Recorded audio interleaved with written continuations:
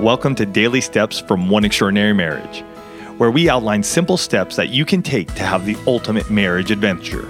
I'm Tony DeLorenzo, your co-host, along with my beautiful wife, Elisa. In today's show, we answer the question, how do we handle cleaning up after sex?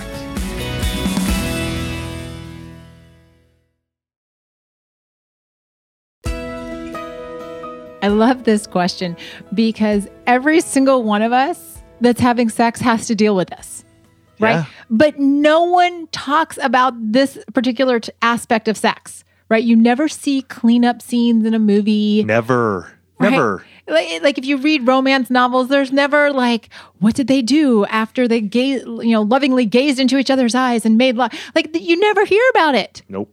But the fact is that we're all dealing with it in some way, shape, or form. And a lot of this, the answer to this question really has to do with what season of life are you in your marriage, right? Because there can be all different kinds of factors involved. You know, are you a couple that uses condoms?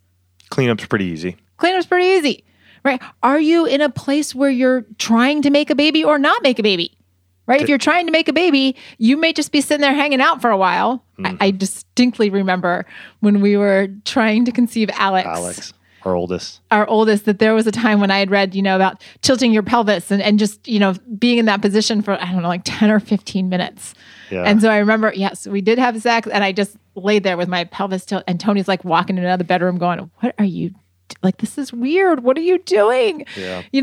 Are you in a place where you're in a different location, right? Maybe you're in a hotel. This is one of our favorites. When we are in a hotel that has 2 beds, Yeah. right? We use one bed to have sex on and one bed to sleep on. Perfect. It becomes like the dirty bed and the clean bed.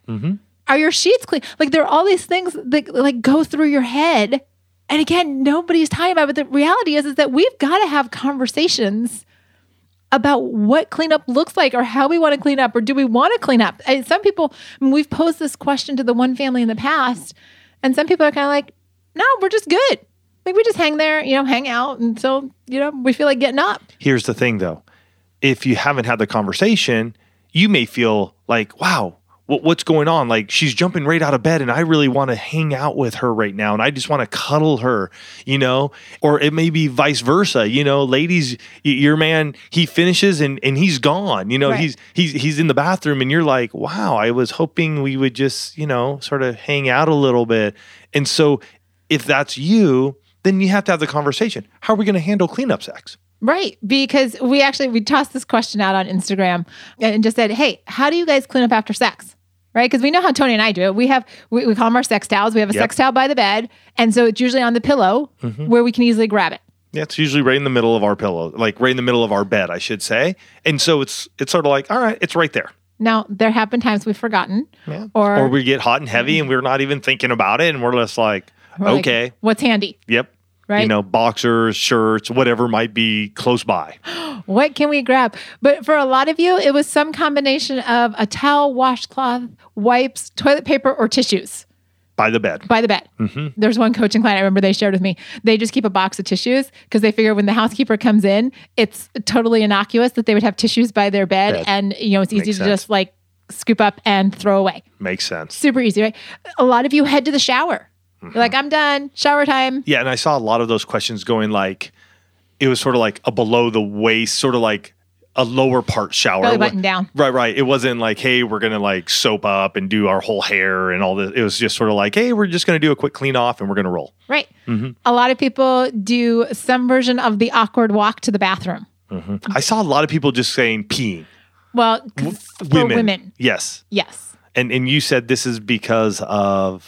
Well, it helps to prevent urinary tract infections. There it is. Right. Yeah. And that was interesting because you go there, you're like, okay, I'm done. And it's like, I got to go to the bathroom. I'm going, well, what do we just do that makes you have to go to the bathroom?